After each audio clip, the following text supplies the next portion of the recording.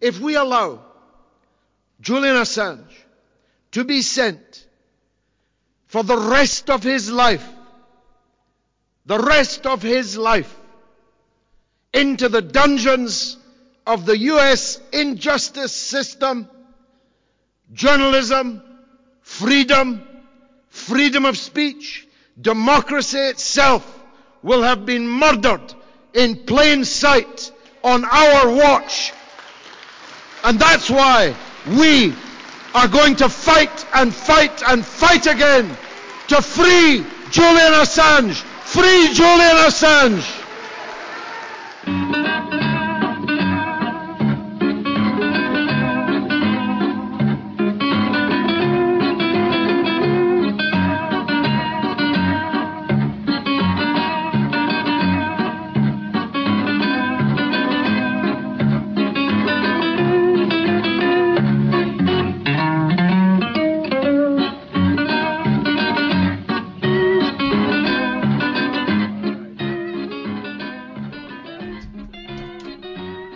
Of course, that was Anton Karas, the music from The Third Man, the theme song.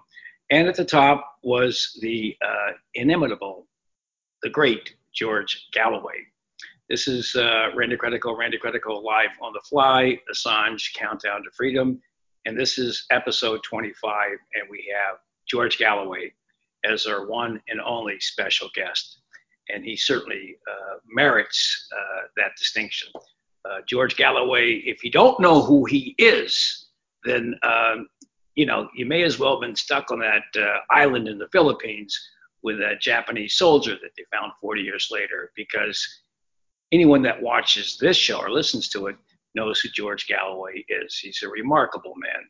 He's a man of great accomplishment, a man who was a member of Parliament in the House of Commons, and he's written books, he's a lecturer, and he's the host of my favorite talk show, which is mother of all talk shows, which you can get every Sunday night, and we'll be talking to him about that. But George is just someone that is so special. I really admire him. And I'll tell you one thing, I wouldn't debate the guy. That would be a real fool's errand. It'd be like trying to outdraw Marshall Dillon in Gunsmoke. It just can't be done. He's got a sharp wit. He's well-read. He is as articulate. His gift of oratory is as good as, the great Cicero. I mean, this guy really knows how to turn a phrase, and the use of metaphors, epiphors, diaphors, Churchill could not even touch. So, but, he is committed to social justice, economic justice, racial justice, just justice in general. And you just have to, if you don't know him, look him up. But he's our special guest tonight. And like I said, I'm a little anxious to be interviewing him one-on-one. And so if you don't know, look him up. But George Galloway is really an accomplished individual. And I'm here in New York. Kelly Lane is in North Carolina. She is engineering the show, and Jimmy Sunderland is in California, a little city called Lake Arrowhead, doing the editing later. So a lot of work into this program, and George Galloway certainly deserves to put the energy into a program like this. So we're going to begin in light of the recent spate of killing of unarmed African Americans with a song, and this is by Mr. Galloway's favorite artist, and that being Bob Dylan. But this is a very somber one, and it's the death of Emmett Till. And we'll be right back with the one and only George Galloway. Falls down in Mississippi not so long ago, when the young boys from Chicago town walked in his southern door. This boy's fateful tragedy, he should all remember well. The color of His skin was black, and his name was Emmett Till. Some men, they dragged him to a barn, and there they beat him up. They said they had a reason, but I disremember what. They tortured him and did some things too evil to repeat. There was screaming sounds inside the barn. There was laughing sounds out on the street. Okay, that was Bob Dylan, The Death of Emmett Till, which I think is appropriate for this horrible week here in the United States. I'm Randy Credicle. This is Randy Credicle Live on the Fly, Assange Countdown to Freedom. And as promised, we are being joined now by the great, gregarious George Galloway, the best, man. George, thank you very much. I really appreciate that. Wonderful introduction. Thanks. Well, I got to tell you, George, first of all, I want to say I watch your show now every Sunday. It's a 3-hour show, and it goes by like a bullet train. And which it's interesting because in the U.S., there's no really good left-wing radio personalities here. I mean, there's a lot of good people on the left that do radio, but they really can't hold your attention. The right wing in this country, guys like Rush Limbaugh, this guy Levine, Sean Hannity, they rule the airwaves. And it's because they know how to hold an audience. Why is the mother of all talk shows and shows that you've done before this like something that's so interesting, and it totally bucks the trend in this country? Well, I think that's a very interesting observation, and I'm grateful for your kind words about our show. And the first thing to say is that I should be good at it because I've been doing it since 2005. Not just every Sunday, but oftentimes 3 nights, Friday, Saturday, and Sunday. So I've done well over 1,000, maybe 1,500 live radio stroke television shows. So, you know, on the principle that practice makes perfect, I should have got the hang of it by now.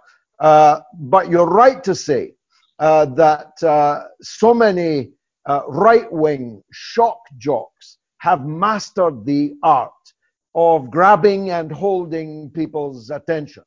Now, partly it's because reactionary and vile, misogynistic, sexist, racist, homophobic, and so on, that kind of talk is in a way easier to sell because it goes with the grain, oftentimes, of popular prejudice amongst a substantial section of the population. If you're going against the grain, then you really need to be more than good to grab and hold the attention of the type of folks that Rush Limbaugh and others are appealing to. But you must never give up trying to do that. Just to bring along a basket and put all the so-called deplorables in there is not the answer, because every so-called deplorable has a vote and a tongue and a brain and neighbors and family members and so on. You have to reach these folks and persuade them. And you have to do it in a language that doesn't repel. Which brings me to the second observation. Far too many left-wing people are deadly dull. One wouldn't want to be trapped in a lift with them, or elevator, as you say. So why would you trap yourself on a radio show with them? Far too many people on the left are deadly dull, earnest, and absolutely obsessed by the narcissism of the small difference. And that makes them unappealing to people. So you have to be appealing. You have to be able to laugh, make them laugh at yourself. You have to be able to see the funny side of things, the ironic side of things. You have to be prepared to be quick on your feet because you are dealing with public responses, phoned in, tweeted in, emailed in, and so on to the show. And a lot of people on the left are not that quick-footed, to be honest. They are set in their ways. They have blinkers on. And if somebody uses the wrong pronoun, they are automatically, adopting their shape. And that's just not sensible to do that. It's certainly not sellable to do that. So over the last 15 years, I have, I think, perfected a blend of iconoclastic, radical radio and television programming. And it's a pity there are not more people doing it. And the point you make, which stuck out to me, is that my 3-hour show goes by like a bullet train. And if it doesn't go by like a bullet train, if it goes by like a goods train, chugging along, not many people are going to stick with it for 3 hours, and they won't come back the next week either. Well, you have the formula, and you also have the personality and the charisma and the sense of humor, which is very important because people on the left really don't have a sense of humor. I mean, I'm on the left. I'm a satirist. I've worked in comedy. I've done a million TV shows, but I can tell you that the people on the left are difficult to get a laugh out of, but not always. I used to do my act in front of the U.S. Embassy in Managua during the Contra War, and you had a lot of what were called Sandinistas there. They were actually my best crowd. All right. So, but that was an international crowd that was there. I remember those Sandinistas. The Sandinistas were everywhere. I met them in Nicaragua, but they spread out around the world. Yes. In Denmark, down in Australia. I met a lot of people. I was there for 5 or 6 years. I did my act twice for Daniel Ortega back in 87 and 88, and Thomas Borden. I was around Nicaragua in the 80s. It's a pity we didn't bump into each other. Yeah, the guy from the West Wing was there with me once. What's his name? He was the president in the West Wing. Yeah. I know. It's Martin Sheen. Martin Sheen, I used to bump into around Managua in those days. Fine man. That was, I ran into Jimmy Carter there one time. I sat down at a buffet with him, and I did my impression of him.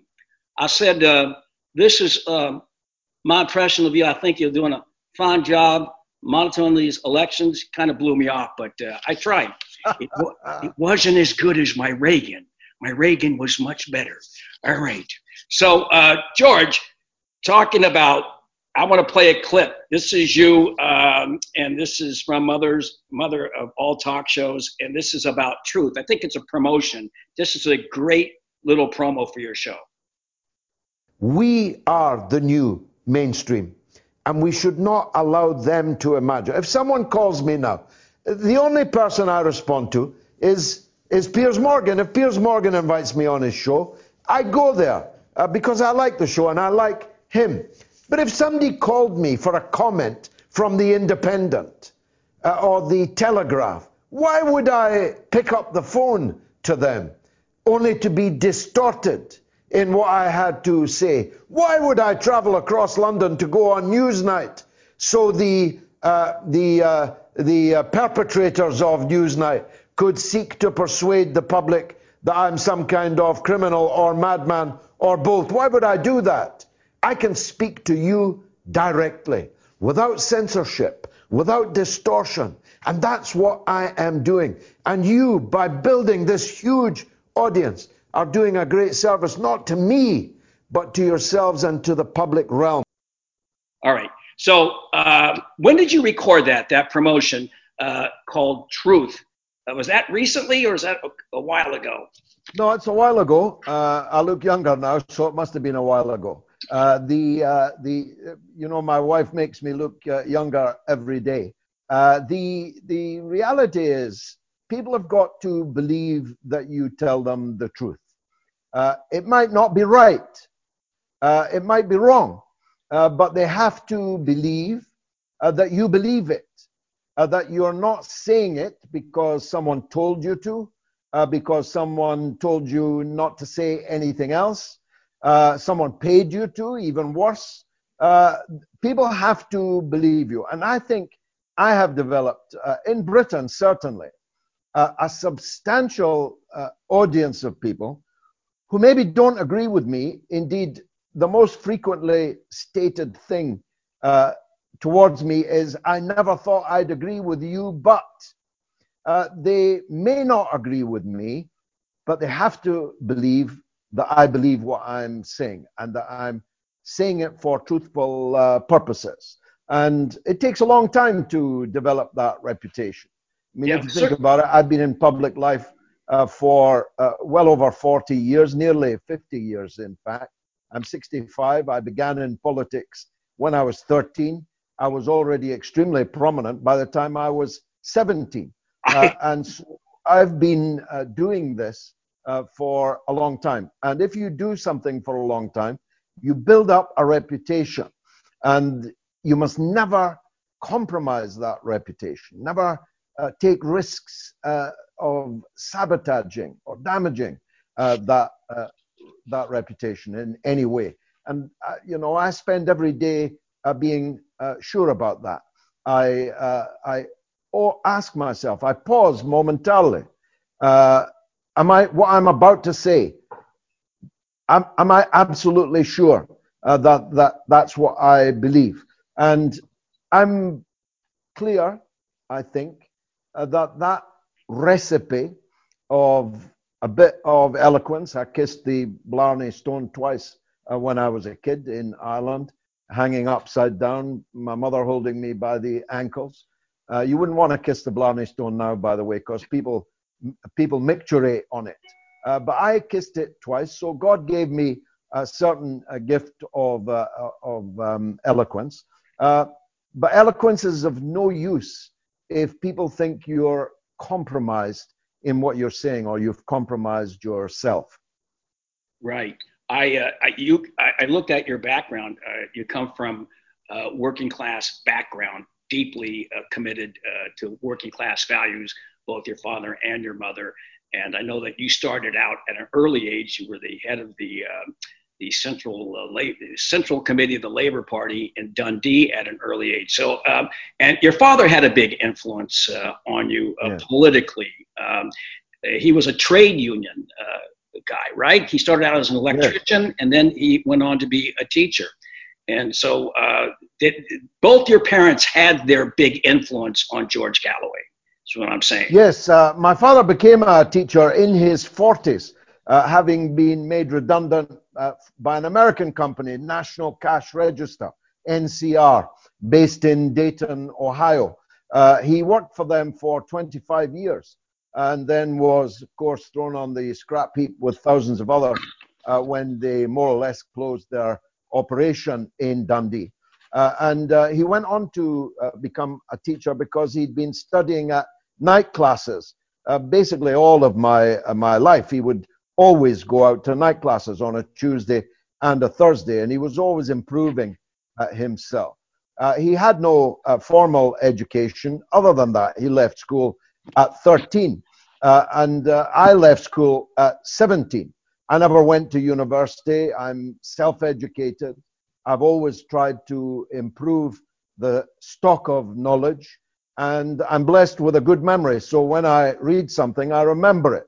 And I have the ability of recall, which not many people on the left, going back to that point, do. They're the teenage scribblers for whom the news began when CNN turned up, and who have absolutely no idea the prevailing conditions that created that news or set the scene for that news.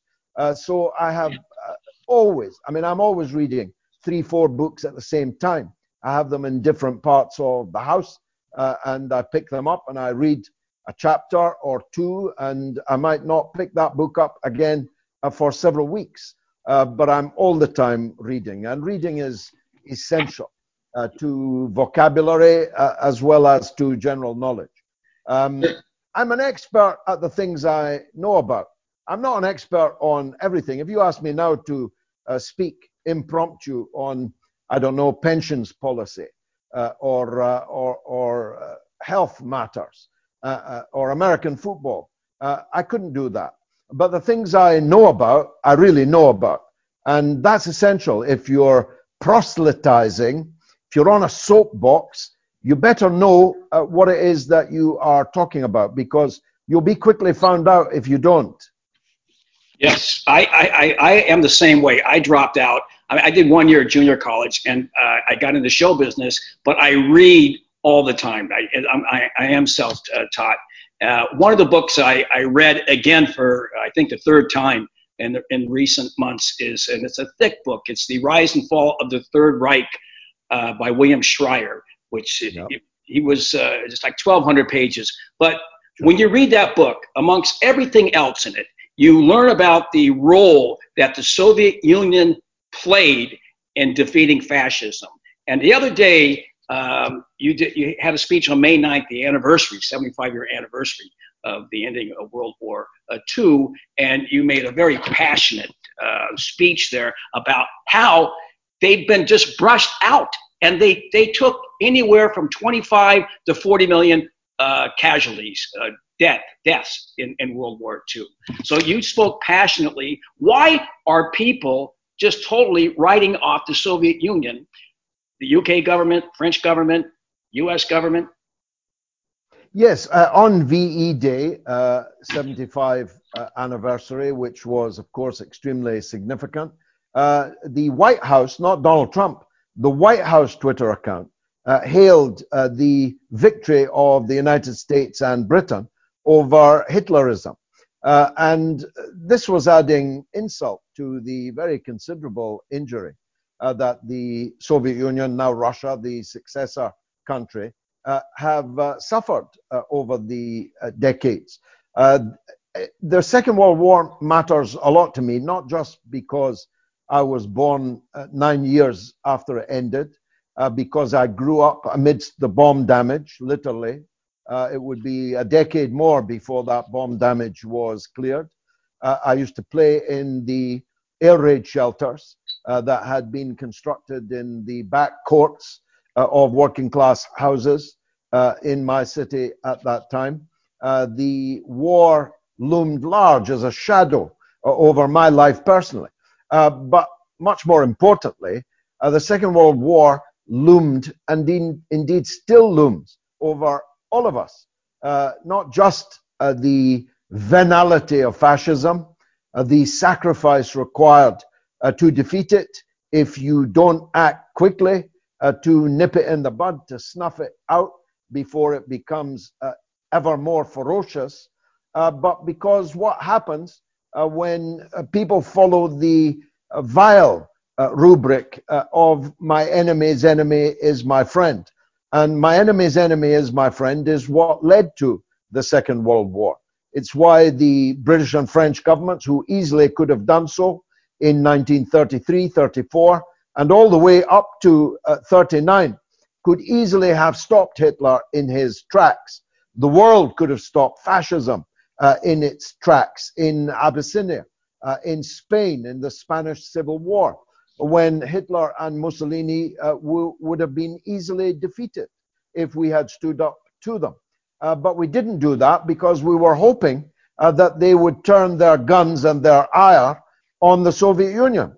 And when that didn't happen, or at least didn't happen until later, we were all taken apparently unawares.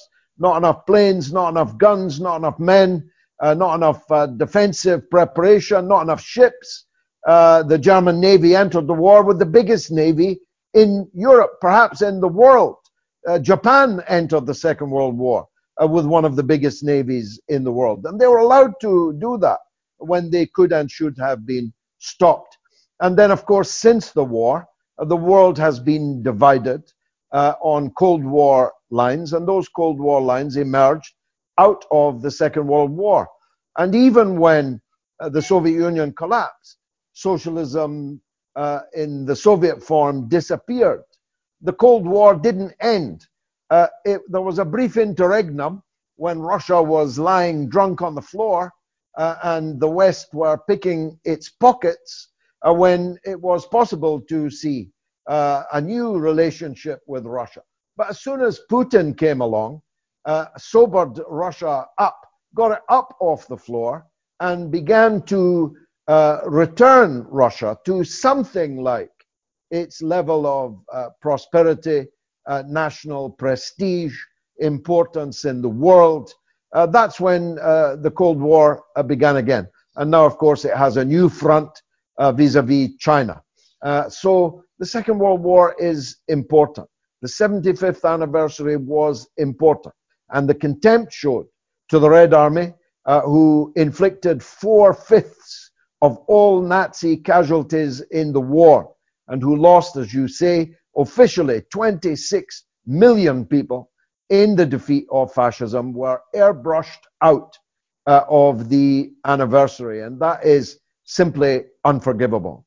Well, you can really read about that, all the statistics, all of the butchery, the brutality on civilians, the collaboration amongst nations that we're now supporting over there against Russia in this great book written, I think, in '56 by a guy who was there the whole time, and that's William Schreier. And I recommend it, The Rise and Fall of the Third Reich. Oh, I've read it many times. Yeah. It's a staple. Yes, and talking about Spain, you're right. They could have done something. The U.S. could have done something to help out Spain and snuffed it back then. But we know why they didn't.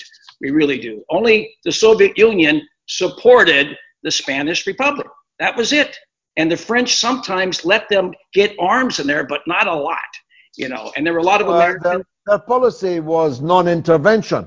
But non-intervention when fascism is invading a country, Hitler and Mussolini are bombing, arming, and financing a fascist takeover, then that's not non-intervention. That is intervention on the side of the fascists.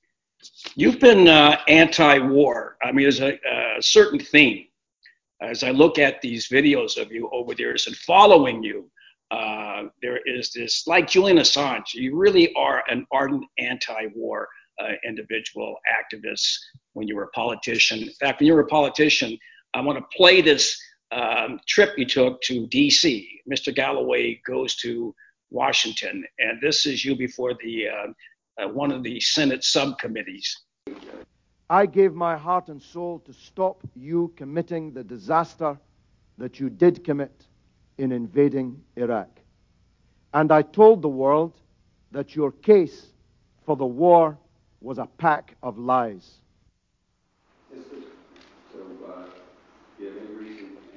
Senator, this is the mother of all smokescreens.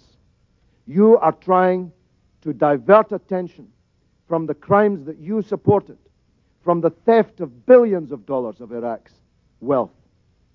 Have a look at the real oil for food scandal. Have a look at the 14 months you were in charge of Baghdad, the first 14 months, when $8.8 billion of Iraq's wealth went missing on your watch.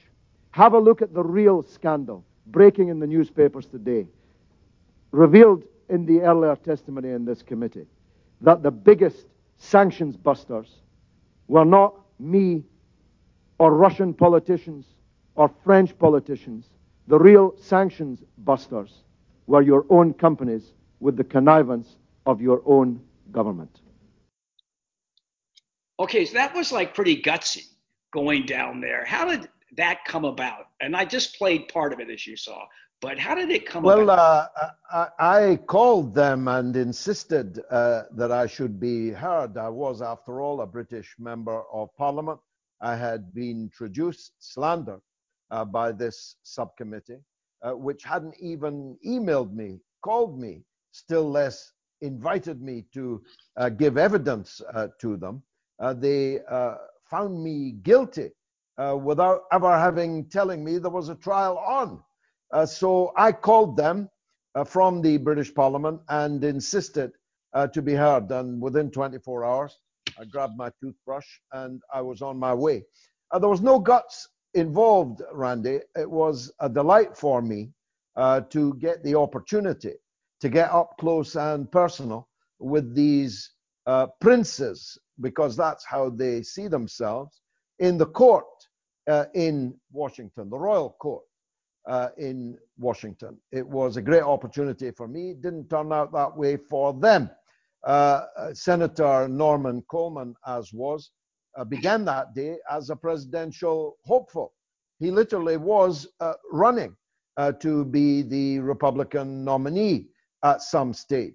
But he didn't end the day that way.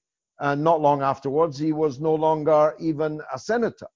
And joy of joys, I was in Minnesota on the very day that he was defeated. So I was able to dance on his political grave. But in truth, he dug that grave for himself. As George Bush might have put it, they misunderestimated me.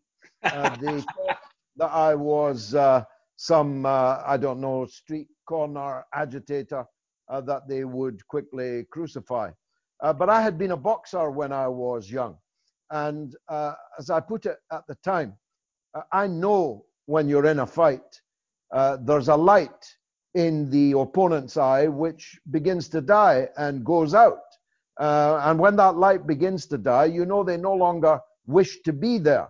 And I saw that light dying in their eyes that day.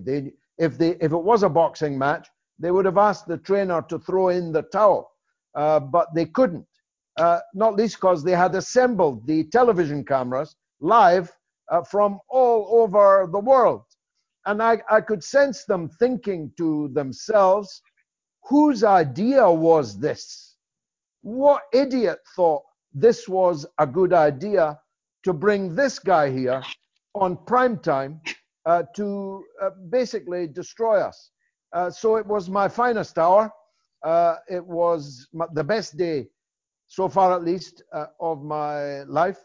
It will live on long after I'm gone, I think, as an example of speaking truth to power, of not being intimidated by persons or positions, not being intimidated by the clamor of the media and its political echo chamber.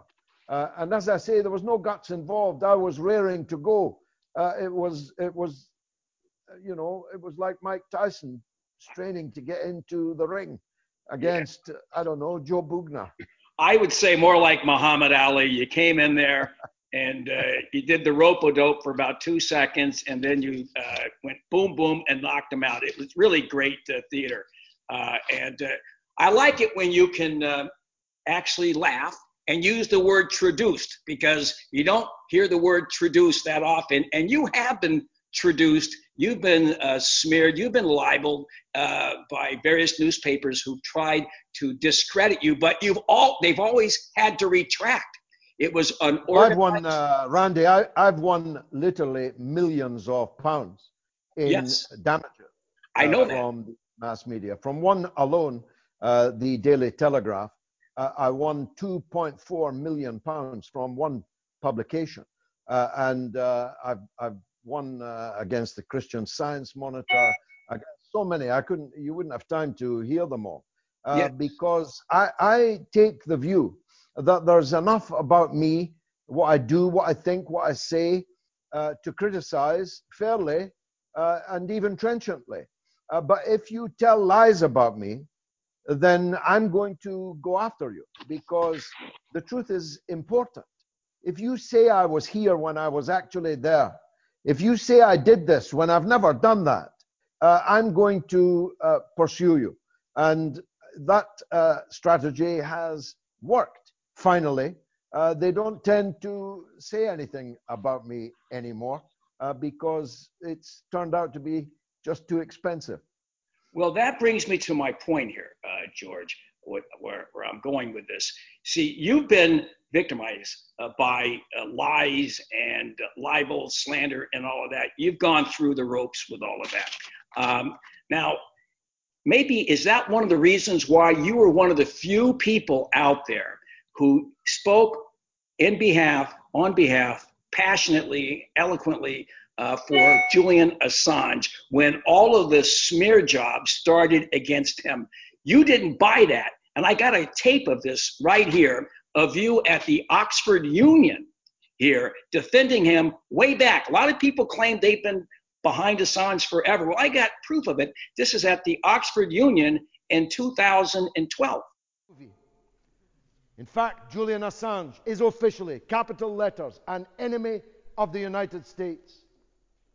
So why will Sweden not give an assurance that a man not charged but wanted for questioning about allegations of sexual assault which morphed into allegations of rape, why will they not give such an assurance? You are intelligent people, able, I think, to smell the rat in that story. The rat is that Assange is wanted in the United States for telling the world the truth through Wikileaks about gigantic crimes involving not just the rape, but the murder of millions of people.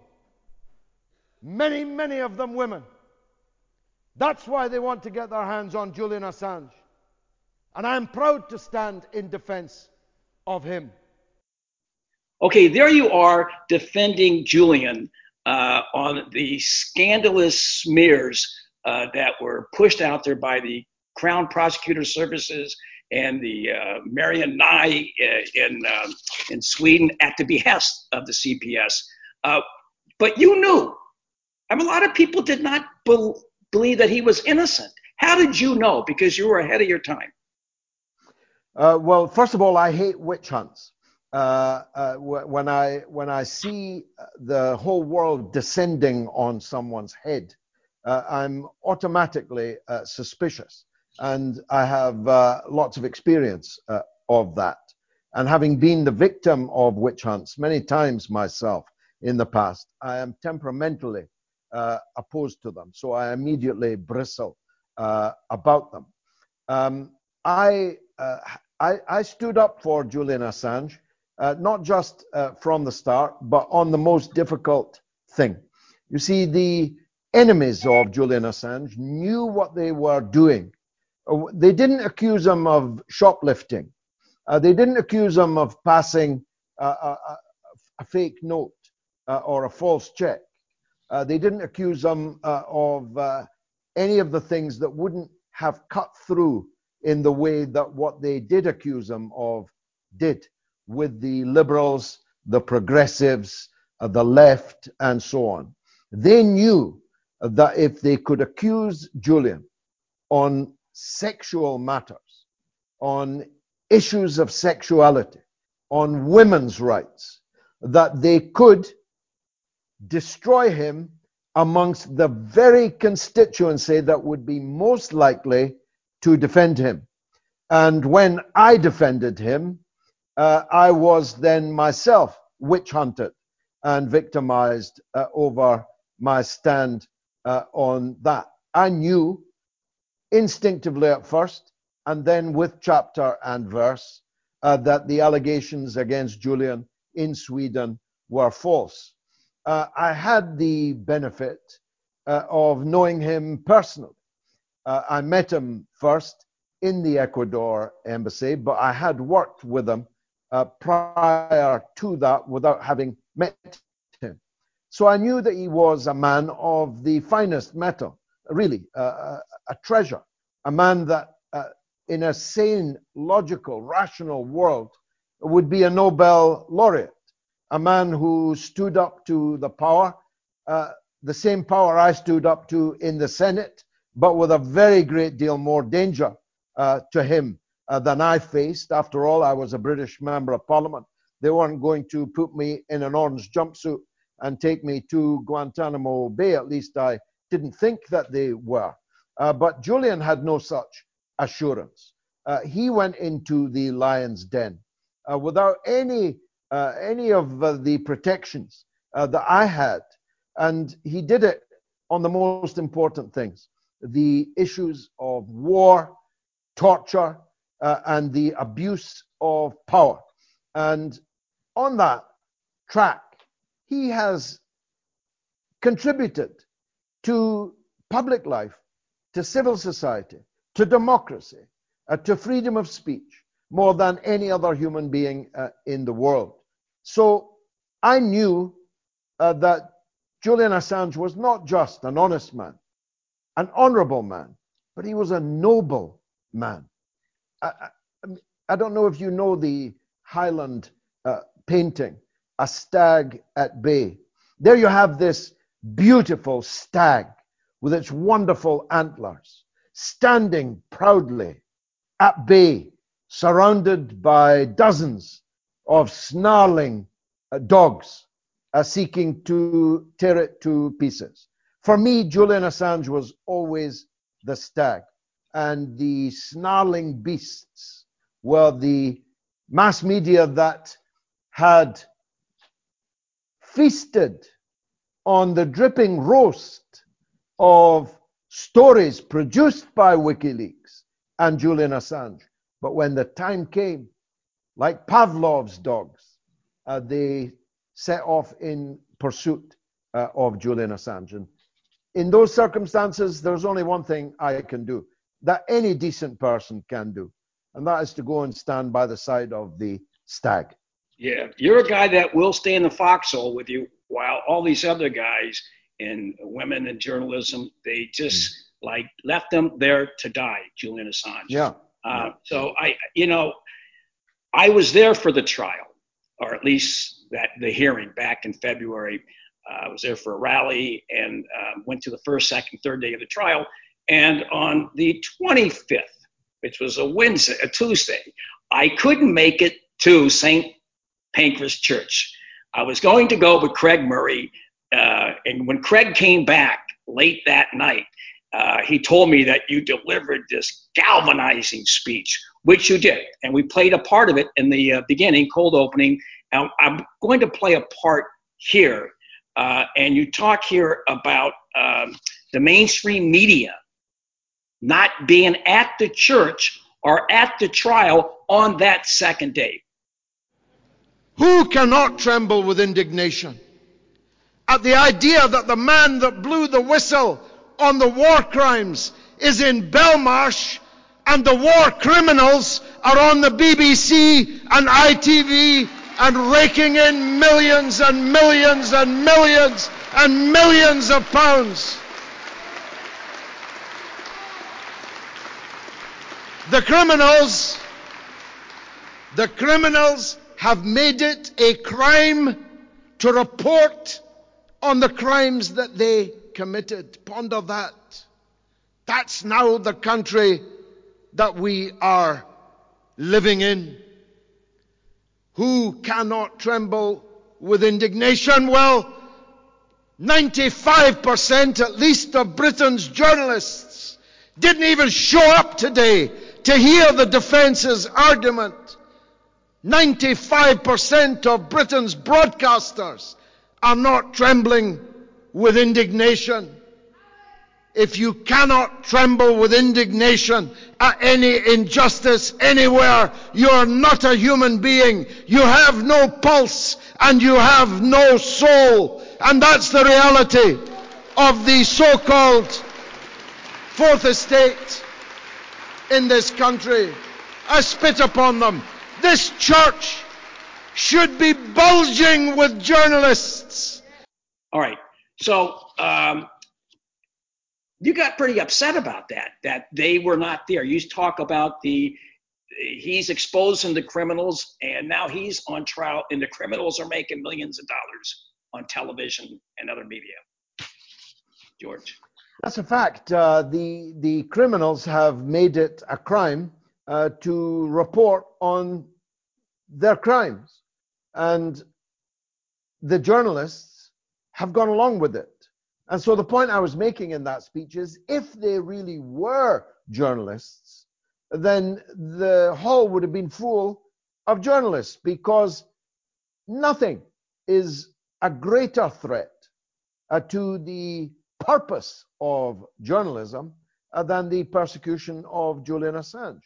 If it is successfully carried through, if he disappears, God forbid, into an American dungeon, never to be seen again, then this won't just have a chilling effect on journalism, on broadcasting.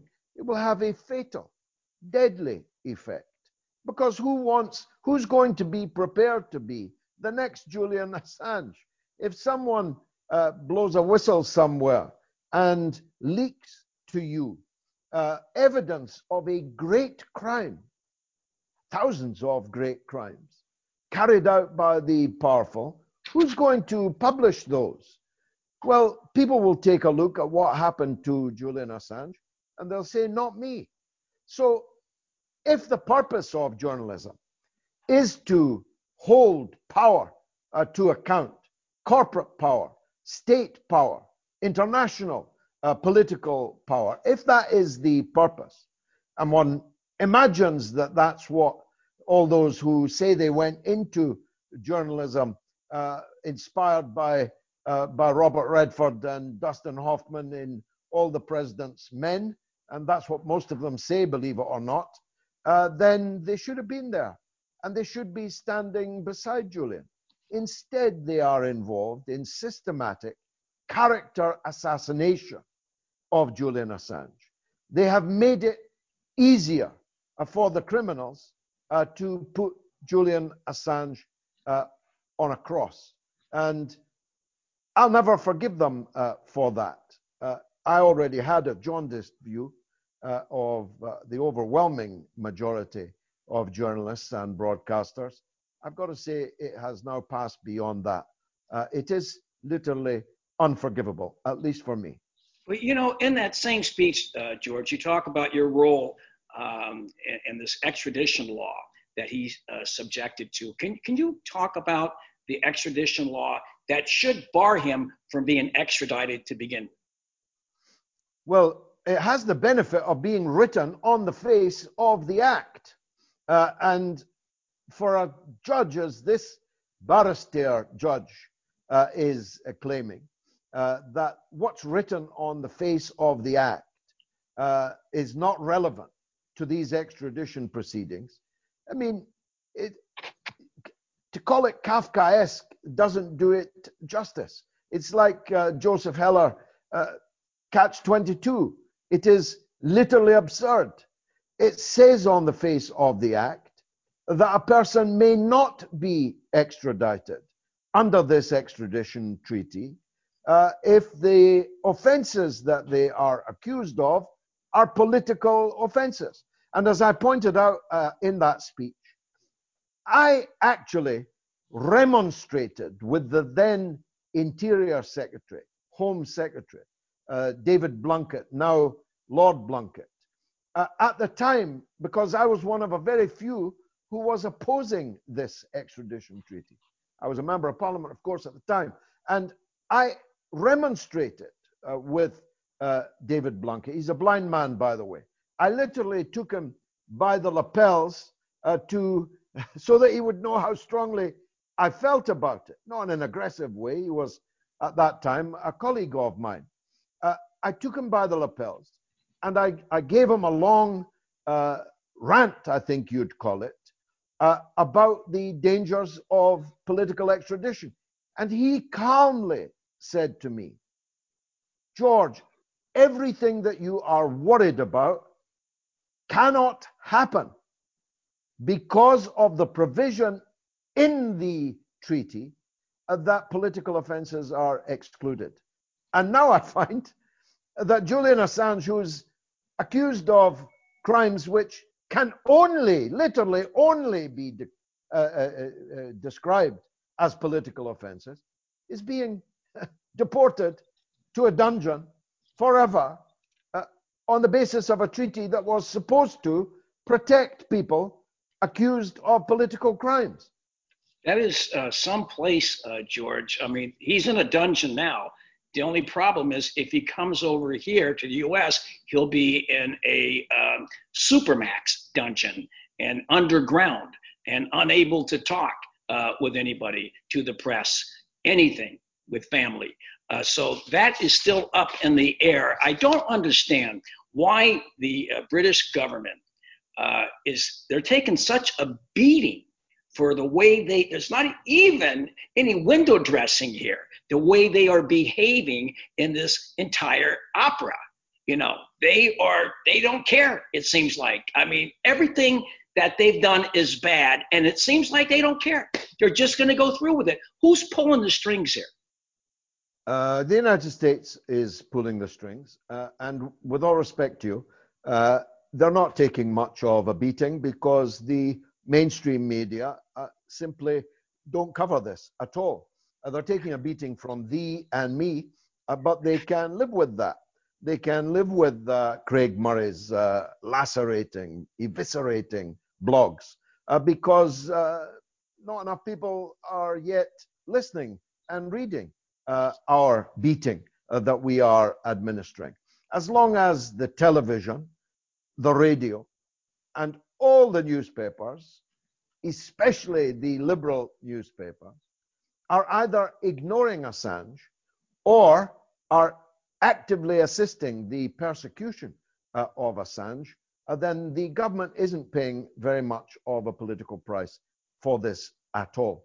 Now, it may be higher up the British judicial tree because this joke of a judge that is dealing with the case at this level is the bottom of the rung of the British judiciary. It may be that further up the tree, when this is appealed and appealed, that there will be a judge somewhere who will get this case on their desk and decide that the destruction that it implies of anything called justice will have to be stopped. I still live in hope of that. It's not that I don't think the judiciary is corrupted. It is, but it's less corrupted than all the other institutions of the British state. As I put it, I'd rather take my chances in front of a British judge rather than a British politician or a British journalist. And it's marginal, but that would be my judgment. The United States is literally in the courtroom.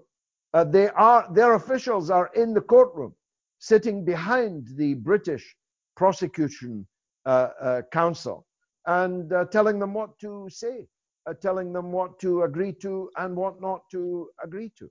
It is the clearest example yet that Britain has become the 51st state of the United States of America, except we don't have First Amendment rights. You know, George, I'm looking at that, and I was there watching it unfold those 3 days, and I was totally appalled by it.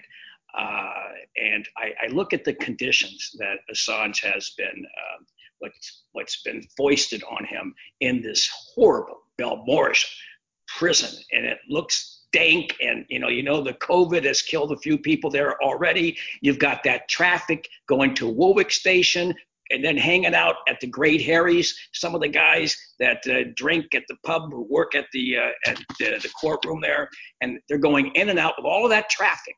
And he's definitely susceptible here. But even if it wasn't, the conditions are so horrible. And I'm looking at Rudolf Hess was in Spandau. It was a beautiful place compared to this. And then I look at the luxurious accommodations that Augusto Pinochet was accorded when he was up for extradition 15 years ago. Well, Belmarsh prison is Britain's Guantanamo Bay. It is a gulag separate from the rest of the British prison system. And its purpose was to incarcerate the worst criminals on the earth. It is supposed to be for mass murderers, for child killers, for terrorists, for people who cut other people's heads off. And a guy is in there for the alleged crime in another country. He's convicted of nothing in Britain. The alleged crime of publishing documents. A gentleman, a man with no history of violence, of no conceivable physical danger to anyone. And he's in Britain's Guantanamo Bay. And this is to send the message that this man is dangerous and we are not going to take any chances of him slipping out of our hands. That's why the trial is in a court in the bowels of the jail.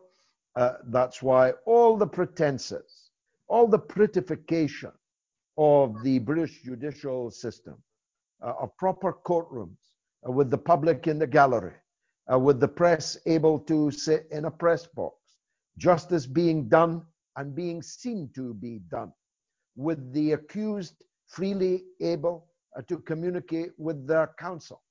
All of these prettifications of the British judicial system have been completely trashed, ripped up in front of our eyes. But nobody knows about it, Randy.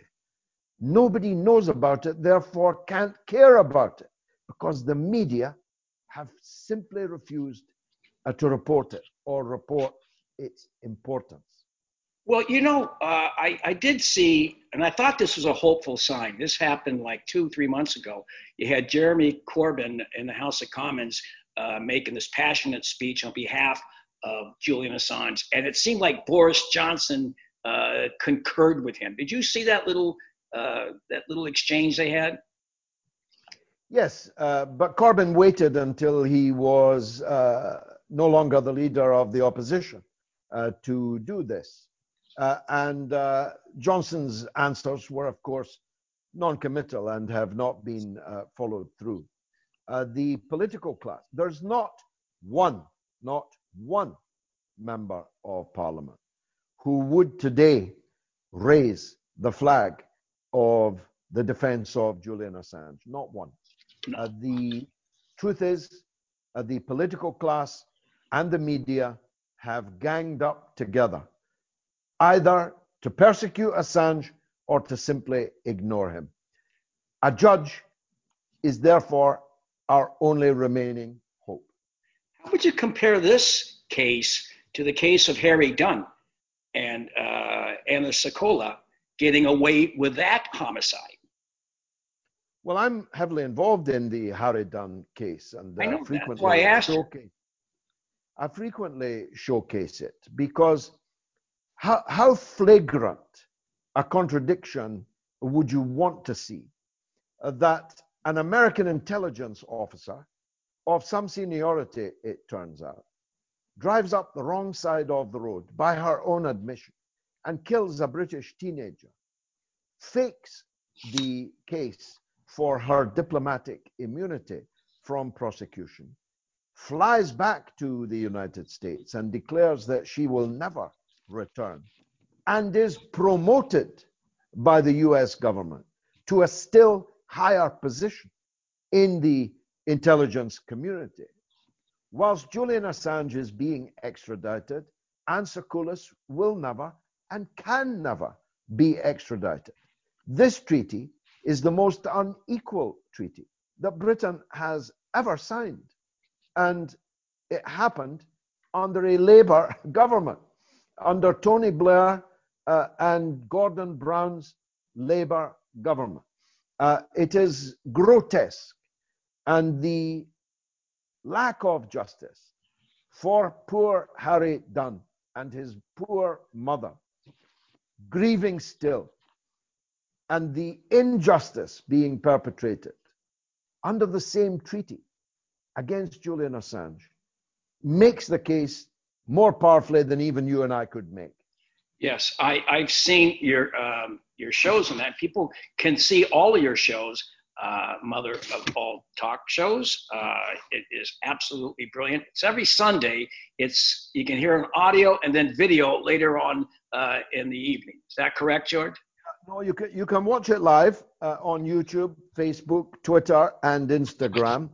Or you can listen if you're in the Washington, D.C. area on 105.5 FM or on AM across the United States or online. I listen to it. I listen to it live all the time, and it's great. Last show every week. You had a great debate, by the way, a very civil debate with your Scottish colleague Craig Murray. And I don't want to get into either side on that one, on independence and non-independence, because you guys both made great arguments, and I'm not taking a side on it because I live here, so I don't have to take a side there. right? Right. But you both made really cogent points, and people should watch that debate because it was a civil debate. And by the way, Craig, It's the only thing in the world, I think, that I disagree with Craig Murray about. And as you say, in those circumstances, civility is a must. Yeah, well, he's a big admirer of yours, and we all know he's in trouble right now. He faces jail time within a month and a half for reporting on a case and supposedly influencing a jury. What is your take on that? Well, there are severe legal restrictions on what I can say about that. Okay. Except that it's strange, to say the least, that of all the people reporting on the Alex Salmond case, the one reporter who has been prosecuted is the Honourable Craig Murray, former British ambassador to Uzbekistan. That is extremely strange. He's a good friend of mine. I've spent some time with him in Edinburgh with him and his wife Nadira, and spent 3 days hanging out with him, except for I didn't get to go see you and him speak at St. Pancras Church. But he's really a great guy. Another thing you both have in common with a lot of passion is your disdain for Blairism. I'm going to play this New Year's Eve response to Tony Blair's New Year's Eve message. And this is a great speech by you. Tony Blair has a lot to answer for in British politics, but he will always be remembered for his international crimes, beginning with Yugoslavia and his double harness with the cowboy Bill Clinton. He will always be remembered for his theorizing of the principle of intervention in other people's internal affairs, usually with blood and iron. But he'll never be forgotten by Iraq. The erstwhile Trotskyite John McDonnell, the outgoing shadow chancellor in the Jeremy Corbyn administration, as was, he says that all is forgiven. And when asked by Mr. Blair's spin doctor Alistair Campbell if Tony Blair was a war criminal, he answered most definitively, absolutely not. Well, Mr. MacDonald, the majority of people in Britain consider Tony Blair a war criminal, all right, and the vast majority of people around the world think so too. Some of us will never give up, as long as God gives us breath, the fight to bring him to justice. Okay, so there you go. Hammering Blair, saying he's responsible and hasn't faced the music. Give us your whole backdrop to your disdain for Blair.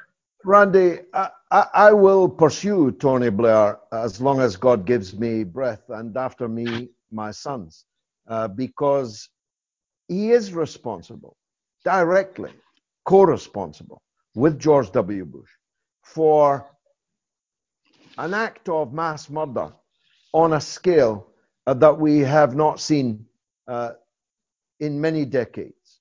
Not since Kissinger, the oldest living war criminal, have we seen a political leader lay waste to so many millions of lives as Tony Blair and George W. Bush. Now, at least Bush has had the grace, if I can put it that way, to retire to his ranch and read his coloring books. Tony Blair has never left the stage, never stopped earning obscene amounts of money from even more obscene sources. He receives $9 million a year from the Crown Prince of Saudi Arabia. There's just one example. The man who sawed up my friend, the American journalist Adnan Khashoggi, and flushed his remains down the drain soaked in acid. Get your head round that.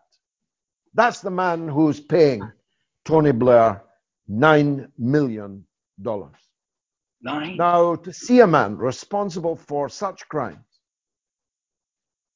still pontificating, able to summon the British media at the snap of his fingers on any subject, from Brexit to a coronavirus to British or international politics, it's like a red rag to a bull for me. I simply can't accept it. I must charge. I must put my head down and charge. Now, I'm making a film at the moment, which will be out later this year. Would have been out earlier, but for the interruption of the coronavirus. It's called Killing Kelly, and it's about just one of the casualties of Mr. Blair's Iraq war. David Kelly, Dr. David Kelly, was a British weapons expert who predicted, after he had begun leaking the secrets of British exaggeration or lies about the case for the war, he predicted that he would be found dead in the woods. And guess what? That's exactly where he was found dead. Now, my investigation of this case, which you'll see in the film Killing Kelly, leads me ineluctably to the conclusion that Dr. David Kelly could not have committed suicide. Something else other than suicide was involved.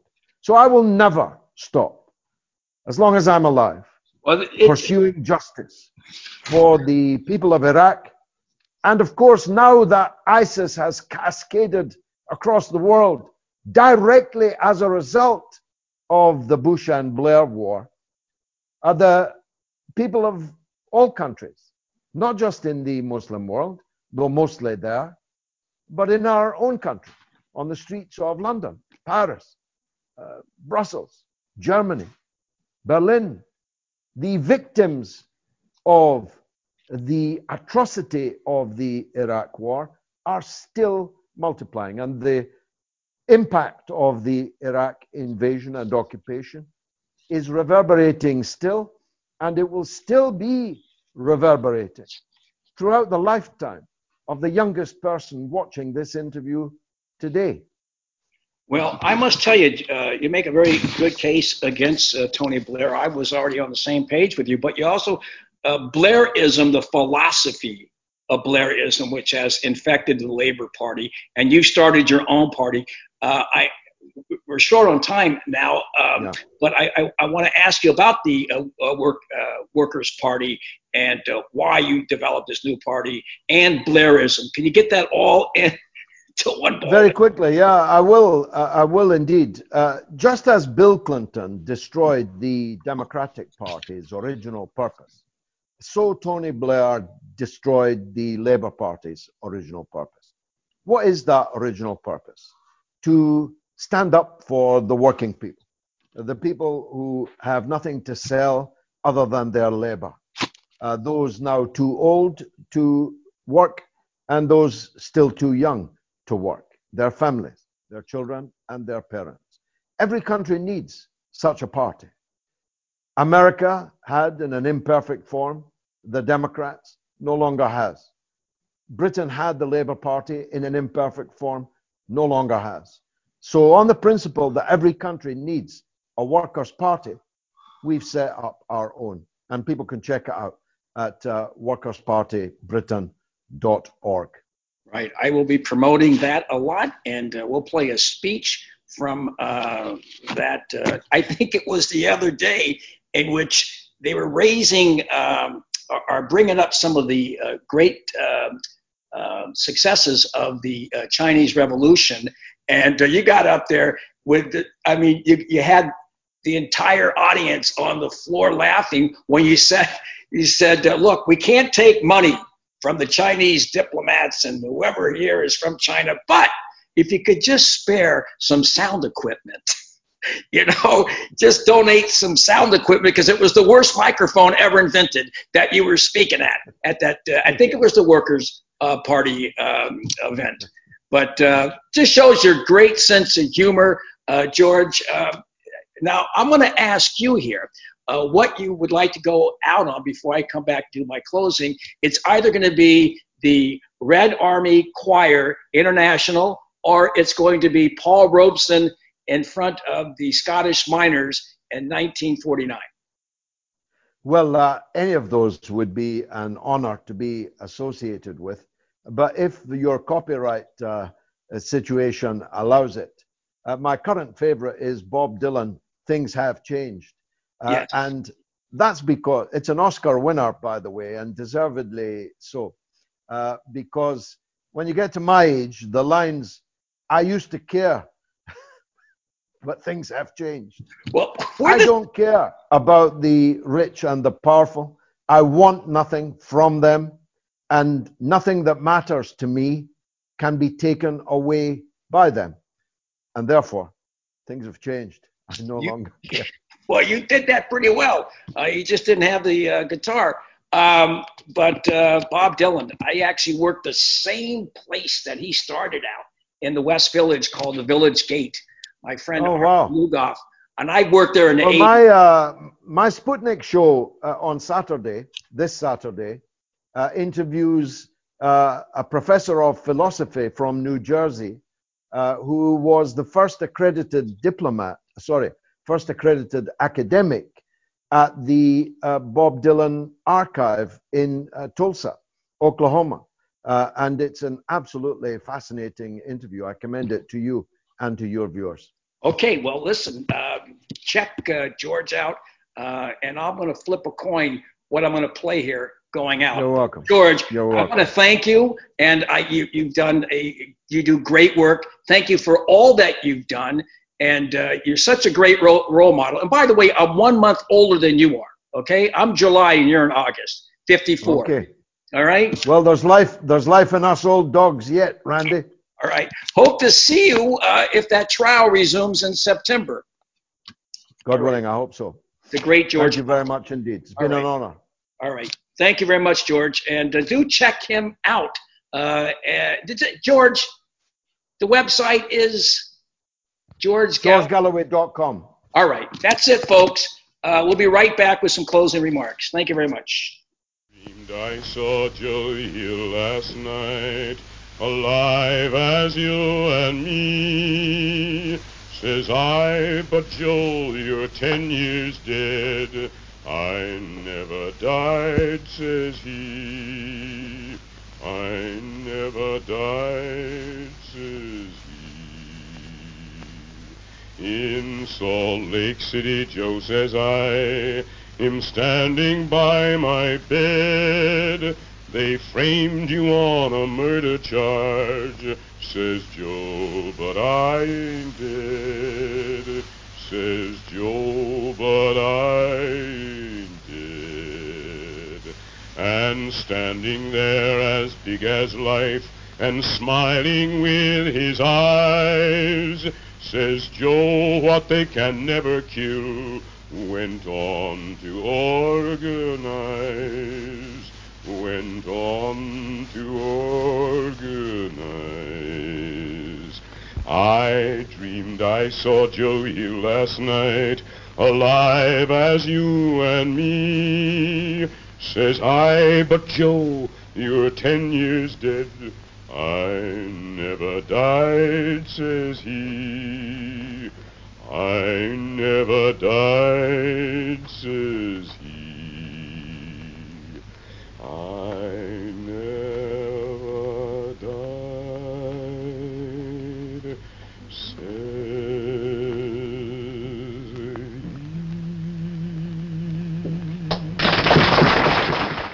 Okay, I hope that Mr. Galloway liked that tune. And, it's Paul Robeson. Paul Robeson, 1949 in Glasgow for the Scottish mine workers. And he was a great man. But I know what you're thinking. Well, Credico is fearful of playing the international because he doesn't want to get red baited. Well, that's not it. Because I'm going to play it. And you can red bait me all you want. But the Soviet Union, without them in World War II, if not for them, I would be doing this show in German. How do you like that? All right, so we're going to play a little bit of the International Red Army Choir, and this is a tribute to the great contribution, the overwhelming contribution by the Soviet Union in defeating fascism and Nazism in World War II. Okay, all right, you can red bait me all you want, but I'll do that again. Plus, it's a beautiful tune. Once again, I'm Randy Credico, live on the fly. Assange Countdown to Freedom, episode 25, with our special guest, the great George Galloway. If you'd like to support this show, and we do need your support because we are hoping to do this type of programming all the way through Mr. Assange's next hearing, and we are running a deficit here. It's not like we have a big overhead, but we do. We have 4 or 5 people working on this, and you know, I'm not like, I'm a great activist, but I'm a terrible capitalist. So I don't make a lot of money, and we could use some funding to support this ongoing program. And you can do that by going to AssangeCountdownToFreedom.com. We could seriously use your help. I want to thank everybody involved in this show today. I want to thank Jimmy Sunderland, who is doing the editing out in Lake Arrowhead, California, and with me right now is Kelly Lane, our engineer. And more than that, I also want to thank Sarah Kunstler and Emily Kunstler and Margaret Ratner Kunstler for their contribution to this program. Anonymous Scandinavia, wherever you are, please contact us. All right, so that just about does it, and we'll see you soon. We're going to go out with this tune by Billie Holiday, written by Manny Maripol, the guardian father of Julius and Ethel Rosenberg's 2 children. As you know, they were framed and murdered by the U.S. government in the 50s, and Manny Maripol and his wife took these children in. They were tots, and we all know it from Nina Simone, but this is by Billie Holiday. And with what has happened in the last week, in the last couple of years, in the last 2 centuries, African Americans gunned down by law enforcement, enslaved, put to work, convict leasing, put in jail with the drug war. But in the last week, it's really heated up, and it's got to stop. Southern trees bear strange fruit, blood on the leaves and blood at the root, black bodies swinging in the southern breeze, strange fruit hanging from the poplar trees.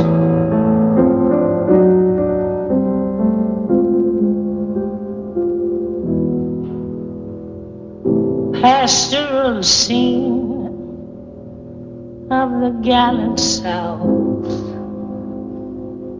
the bulging eyes and the twisted mouth,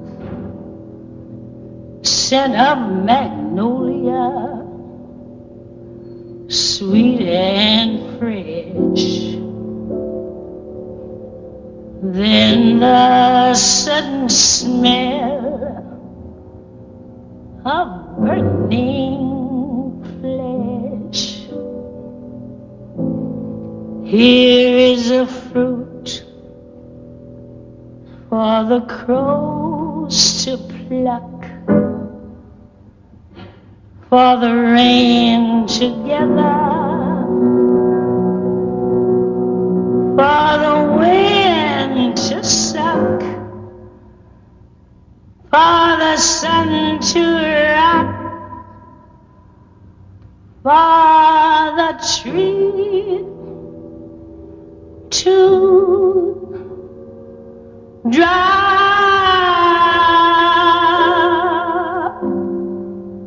Here is a strange and bitter